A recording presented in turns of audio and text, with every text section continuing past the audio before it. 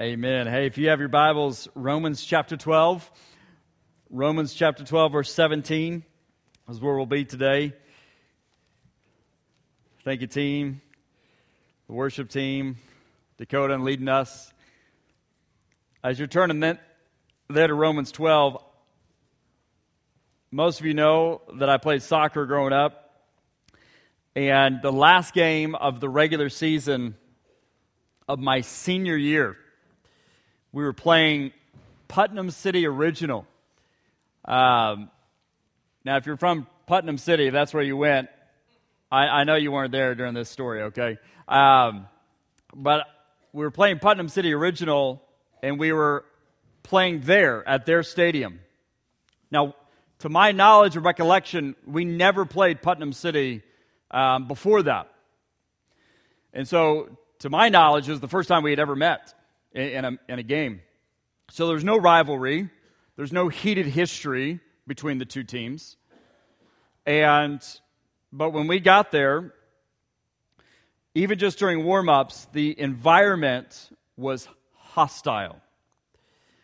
Their student section actually showed up to a soccer game, and they were spewing insults at us. They had signs made up. Their whole section, there had to be like 50 of them. And they were down there near where we were warming up and just yelling at us and things that I can't repeat to you right now. But they were just yelling things at us. They had their signs. I'm like, dude, where is this coming from? Like, where is this hostile spirit coming from? We don't know you. You don't know us. And you're not very good, so where is this coming from? And then the game got going. And to this day, I played soccer for 16, 17 years. Before that or after that, I had never played in such a dirty game. Their players, some on our team, sure, but their players were dirty. Punches being thrown, elbows being thrown. You know, you can slide tackle in soccer, but these were really dangerous, dirty slide tackles that they were utilizing. And, of course, we ended up winning like 5-2. It wasn't really a close game, but they were just hostile. And there's a universal sign of disrespect out there, that it doesn't matter the language, doesn't matter the nation, doesn't matter the culture, that if you're to do this to another human being, it is degrading and it's disrespectful. And it's spitting on another human being. I have never been spit on until that game. And some of it got in my face. And all I can say is my blood was boiling. This was my last regular season game of Ponca City Wildcats. We still had some playoffs after that, but this was it. This is the ending to the career at Ponca City High School soccer. And I'm getting spit on by a team that I don't know you. And my blood was boiling. I was irate. My flesh was fuming. I wanted to pop the guy in the mouth. That's about all I wanted to do. Not a pastoral kind of moment. Yeah, it happens. Still to this day it happens. No. And I look back at that situation. It leaves me with a question. How are we, as Christians, followers of Jesus, how are we to react in such situations as that? In such hostile environments? How are we to react to such a hostile opposition? Now, one of the many points that we've seen in Romans 12 is this: how you think determines how you act. Implying how you think will also determine how you react. And remember, as we saw early on, you can't think too highly of yourself. You ought to think like Jesus or John the Baptist. We must decrease, he must increase. We can't think too highly of ourselves. Instead, we must think like Jesus and we must act like Jesus. We must serve one another. And as we saw last week, that service is no good without love. So we must serve in love. We must love each other, and that love must be authentic, it must be passionate, it must be humble. So as we saw last week, we must love authentically and passionately and humbly. But everything thus far we've looked at has ultimately dealt with our internal disposition, our way of thinking, externally lived out towards the church. How do I treat you? How do you treat me as a fellow brother and sister in Christ? The question is, how should we externally live or act or react towards the world? How should we externally act or react or live towards the world?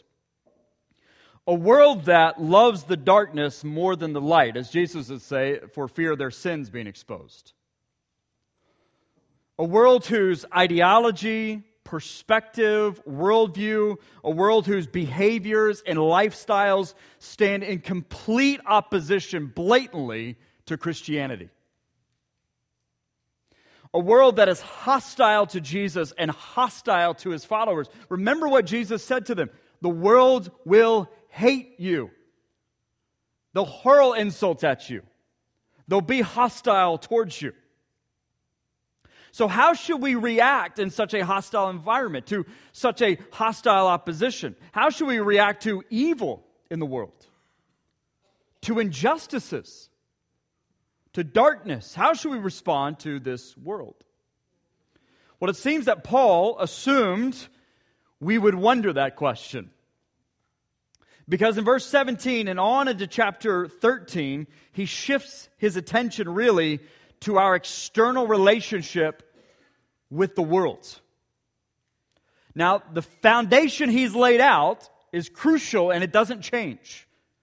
How we think will determine how we act. We must think like Jesus. We must act like Jesus. We must serve. We must serve in love. And as we just sang, and it comes from the words of Jesus, by our love for each other, the world will know that we are followers of Jesus. They'll know who we belong to.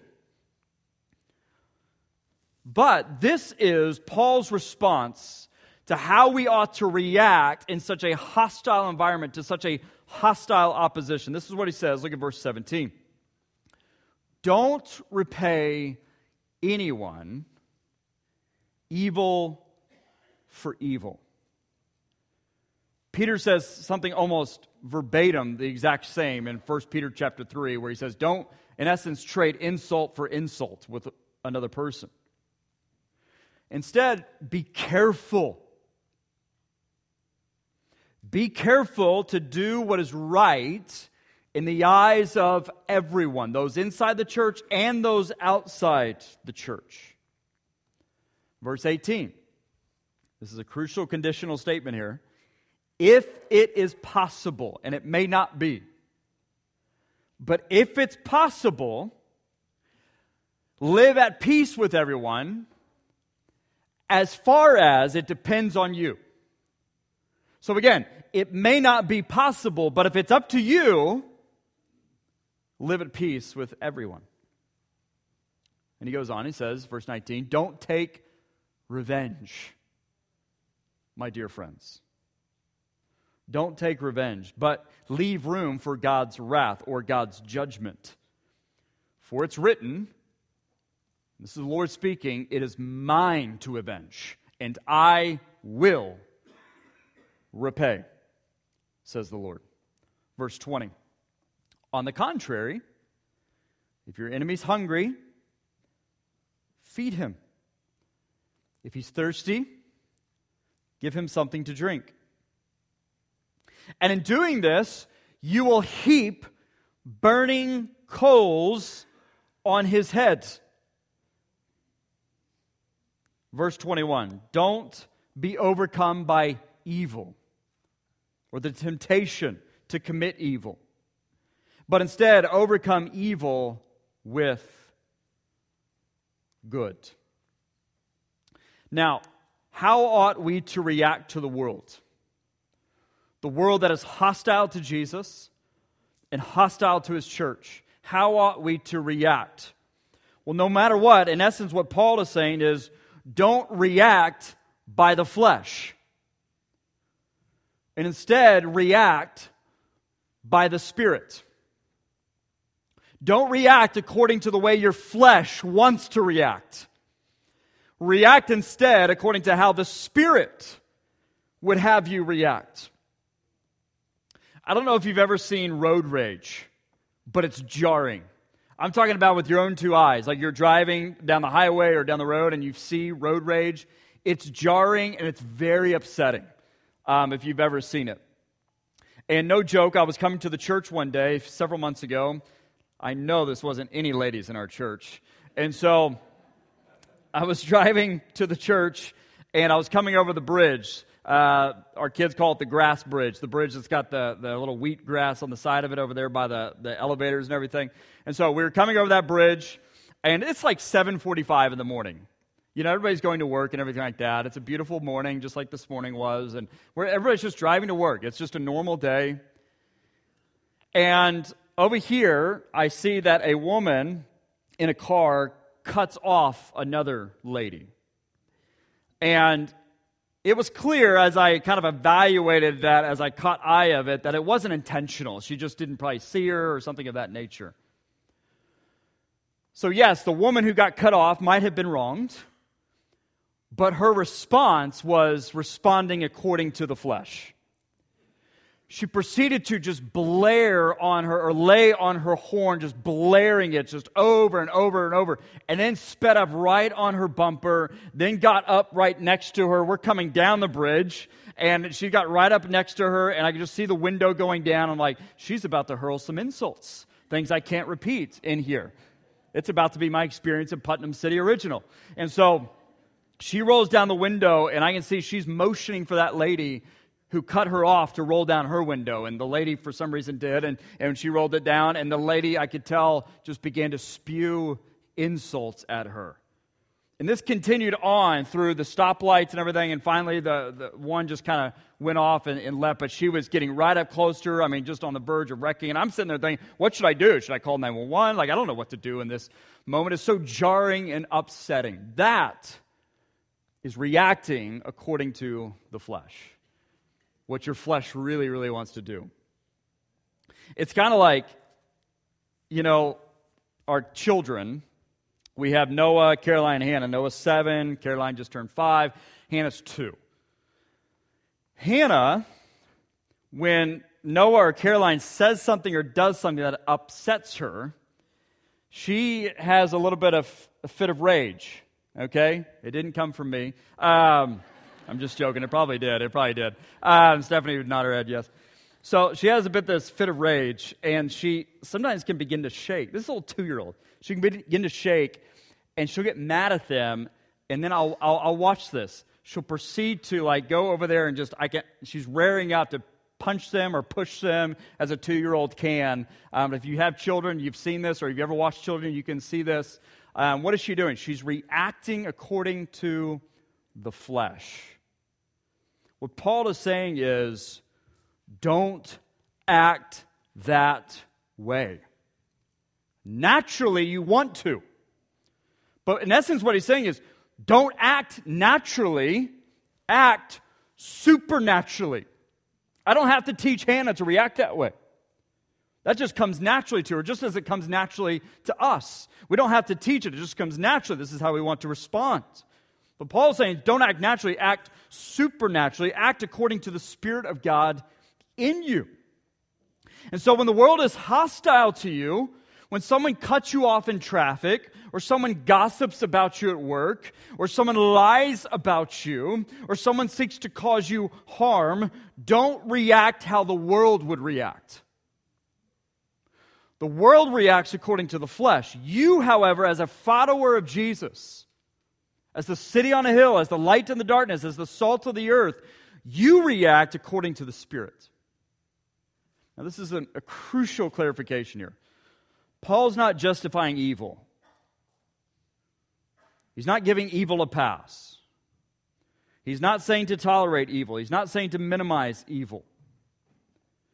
What Paul is saying is that how we respond to this world and its hostility towards us, its persecution, its opposition, its darkness, its immorality, so on and so forth, how we react to that must be different.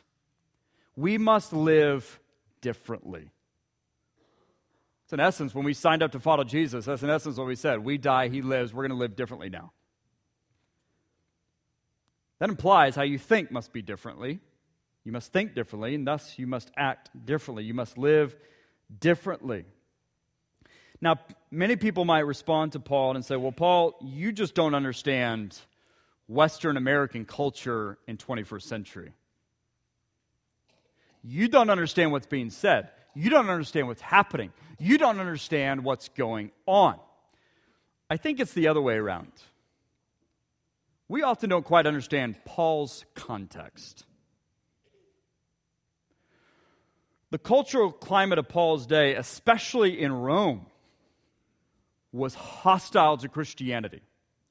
Now, Paul is most likely writing this letter from Corinth, which is also just a representation in a way of Rome, and all the things were the same in essence. But the cultural climate of Paul's day was hostile to Christianity, socially, economically, politically, physically. I'll give you some examples. Christians in that day who refused to participate in idol worship might have compromised their livelihood, lost jobs, lost promotions, so to speak, lost raises, if you will. Easily it could have jeopardized or compromised their livelihood by not participating in idol worship. They could expect on a regular basis ridicule from neighbors, family tensions, and for sure, government hostility and harassment. For example, one historian writes this: the central Christian confession, Jesus is Lord, was a big problem for the Roman Empire.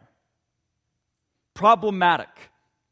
Those 3,000 at Pentecost in Jerusalem who were declaring Jesus is Lord was problematic for the Roman Empire because the affirmation of the lordship of Jesus was a direct challenge to the absolute rule of the Roman emperor, the Roman leader. See, many Roman emperors were deified. They were declared to be gods, some of them self-declared, especially at their deaths.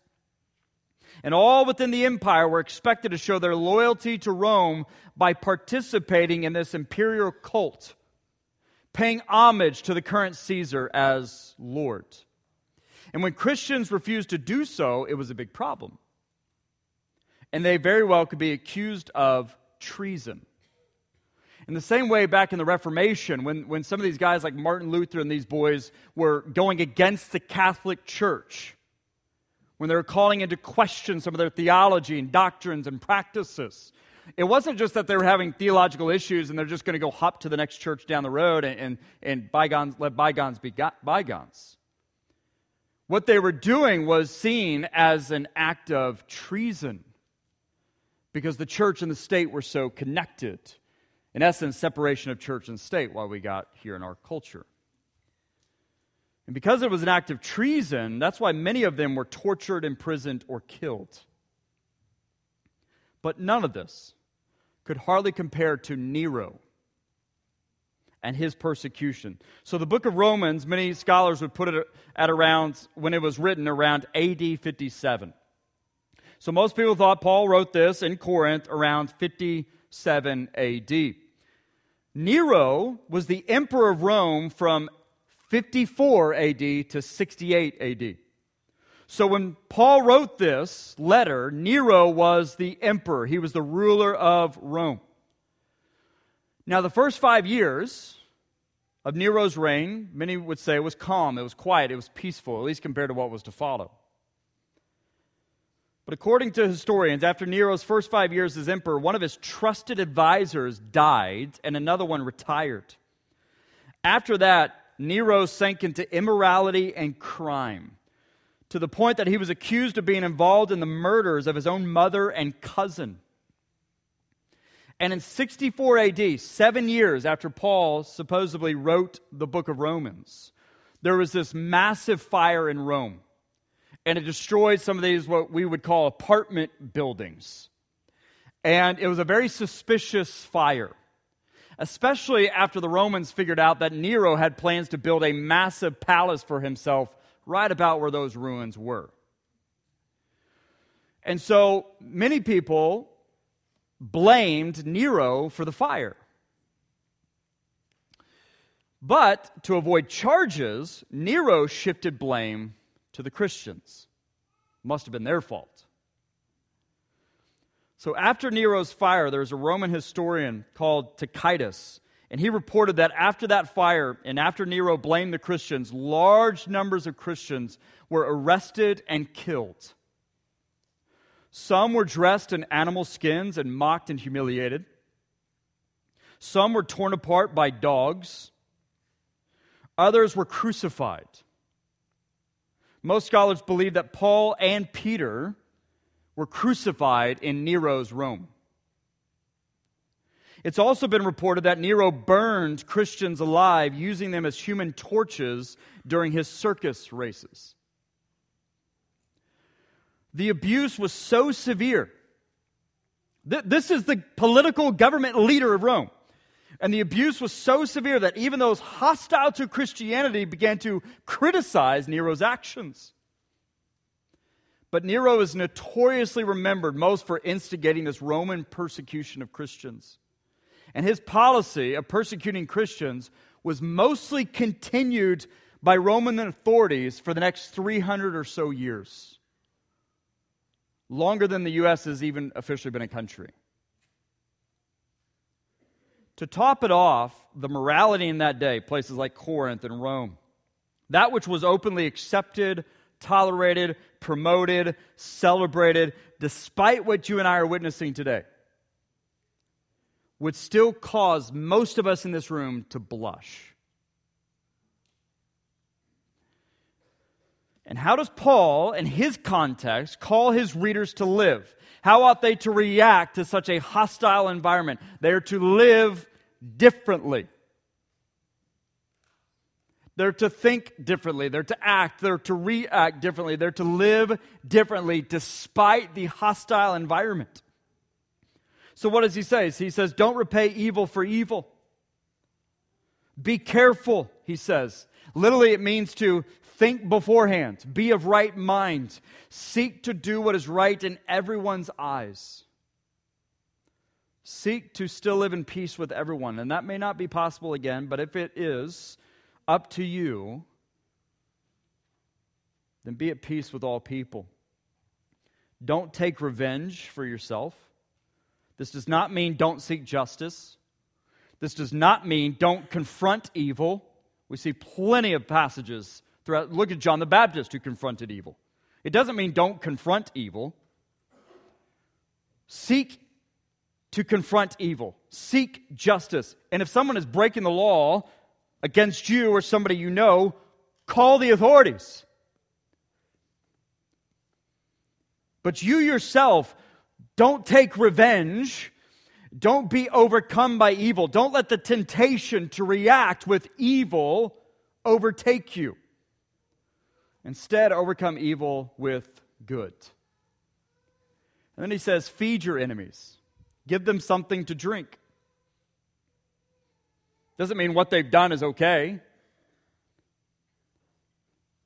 But Jesus said it a little differently. He said, love your enemies and pray for them.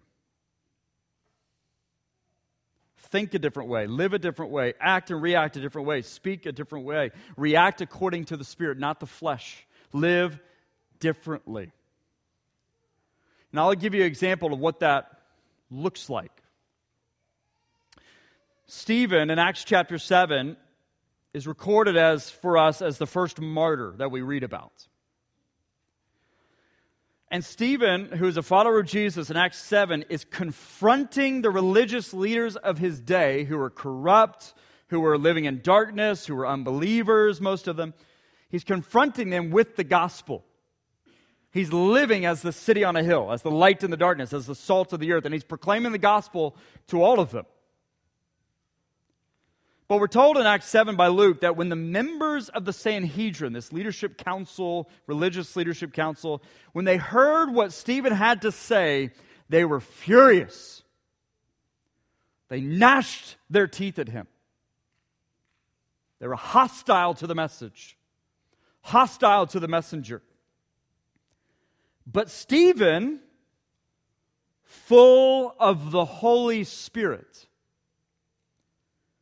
looked up to heaven amidst this hostility, and he saw the glory of God and Jesus standing at the right hand of God, and he says, "Look, I see heaven open and the Son of Man standing at the right hand of God."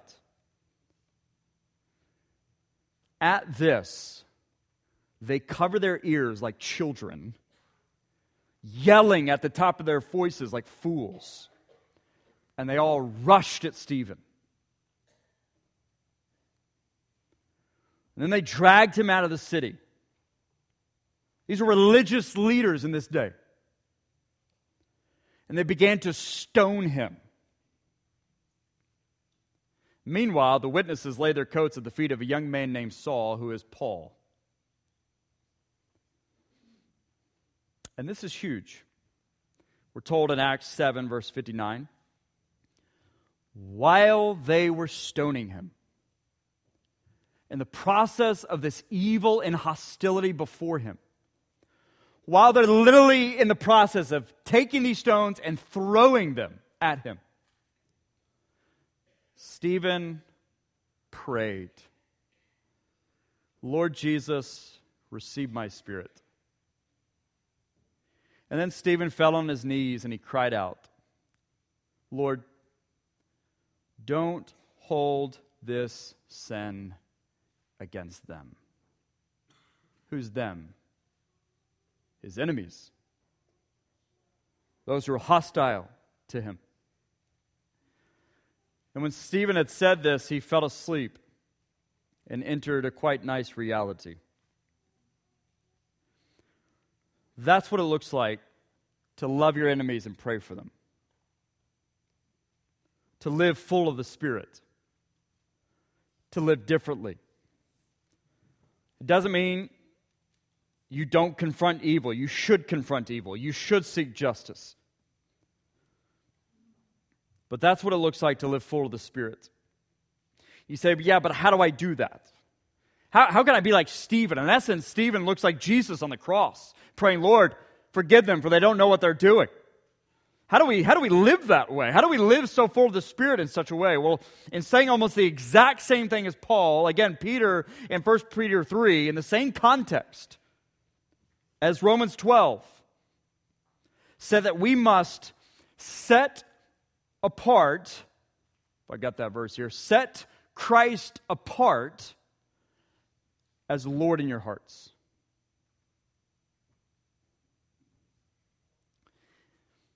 If you don't allow Jesus Lord of your entire life, good, bad, or ugly, then you will find it nearly impossible to live like Christ in a hostile world. You have to set Christ apart as Lord in your life, in every aspect and area. Because if you don't, you'll find yourself repaying evil with evil, seeking your own revenge, full of rage and misery and grumbling all the time. You'll be overcome by evil.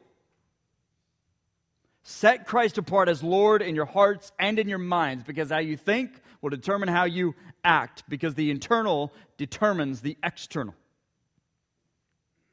And Paul also puts a very crucial thought into this section. It's a thought that bears the why. Why ought I to live differently? Why should I pray for them? Why should I care about them? Paul would say so that they would be so moved by how different you are and your reaction is that maybe, just maybe, in their life there would come conviction, repentance, and salvation, just like in your life. Paul was at the stoning of Stephen, leading the charge.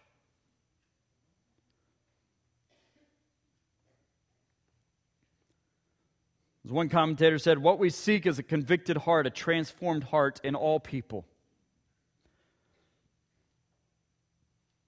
The commentator goes on to say, let us become the means by which the Holy Spirit uses us to attract others to the faith, even our enemies.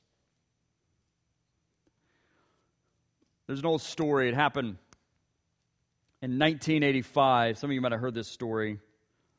It was in New Orleans at a New Orleans public pool party. And all the people were gathered there, something like 100 to 200 of them, to celebrate a drowning-free season. So there's close to 200 people at this party, with more than half of those being certified lifeguards, and 4 of them were on duty. At the end of the party, they discovered a man fully clothed, found at the bottom of the deep end. He had drowned.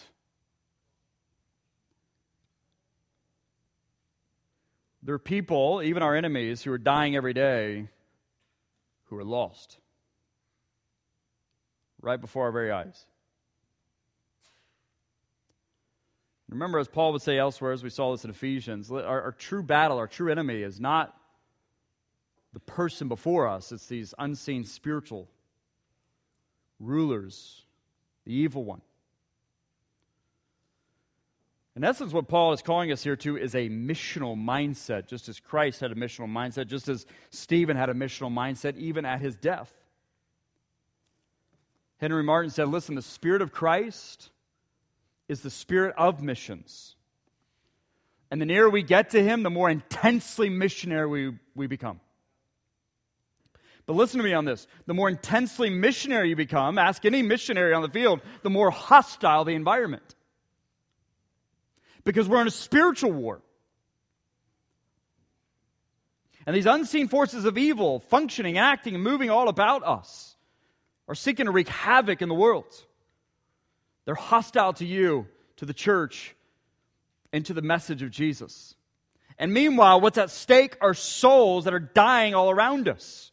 And we, the church, Jesus clearly said, we are the light in the darkness, the city on the hill, the salt of the earth. Thus, we must live differently. We must live as children of the light.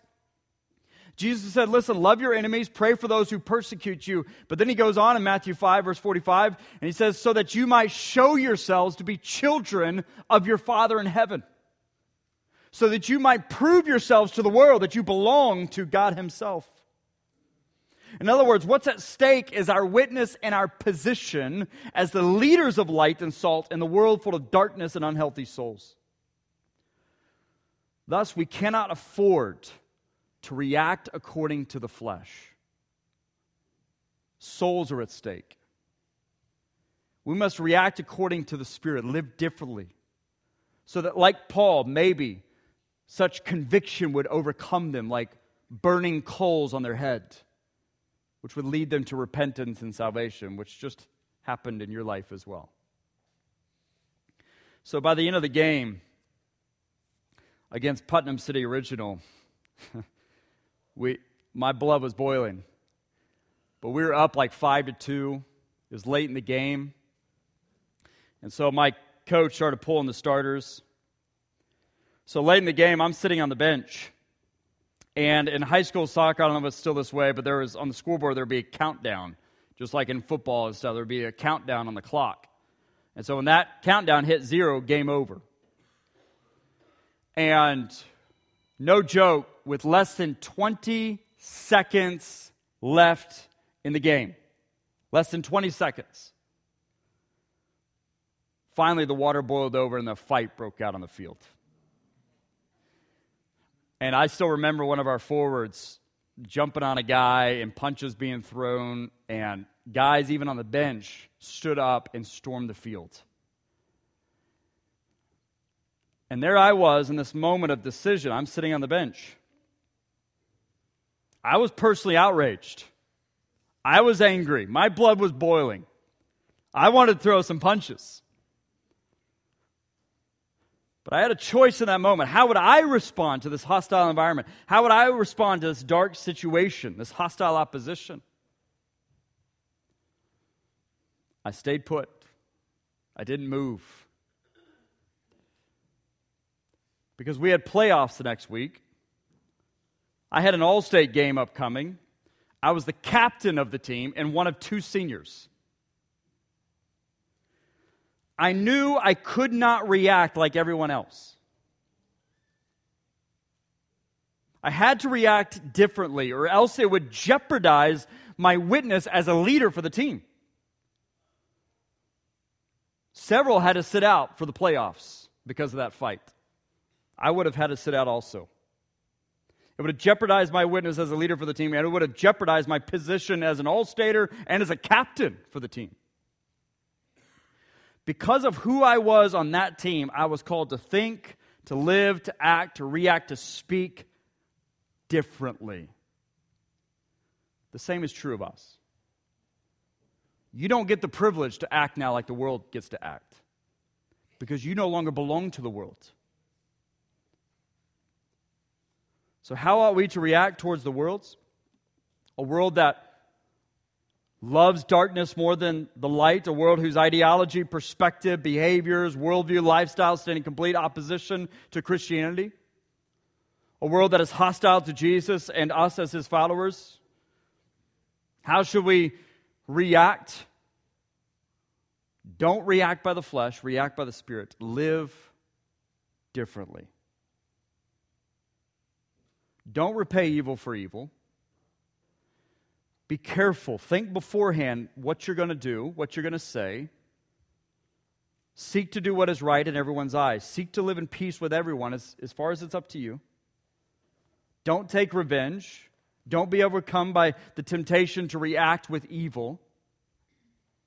Instead, overcome evil with good. Feed your enemies. Give them something to drink. Live in such a way that they're so convicted it leads them to repentance and salvation. Love your enemies. Pray for them so that you might show yourselves to be children of your Father in heaven. Live differently. With heads bowed, eyes closed, I'm going to invite the team forward. And some of us during this time of invitation, the Lord's just simply calling us to think differently about the world. To think differently. To act, to react differently. To think differently about that coworker, that friend, that neighbor, that family member, that person, that leader, that institution. Doesn't mean you don't confront evil, doesn't mean you don't seek justice, doesn't mean you don't do those things, but he's causing you to think differently, to live differently. And maybe what he's calling us to do during this time of invitation is simply just to pray for those who are hostile to the message of Jesus and who are hostile to his church. That like Paul, that maybe just one day they might face conviction, repentance, and salvation. And be saved from their sin just as you were saved from your sin. Father, we come to you in this place right now. Stir our hearts and minds to respond to you. However it is we need to respond for your glory. And we pray for those who are hostile to the message of Jesus, to the gospel, hostile to your church. I pray for conviction, repentance, and salvation. Just as you did in Paul's life, just as you did in our life. Help us to be so full of the Spirit as Stephen was, that even before hostility and evil, we can still find ways to pray for our enemies. Help us to live differently, so proving to be your followers, your children. And help us to take heart knowing that you have overcome the world. Help us to stand firm in the gospel, for your glory. In Christ's name I pray. I'm going to ask that you stand with me. If you need to make a decision about baptism, church membership, salvation, you just need prayer, you just want to come forward, now's the time to do that.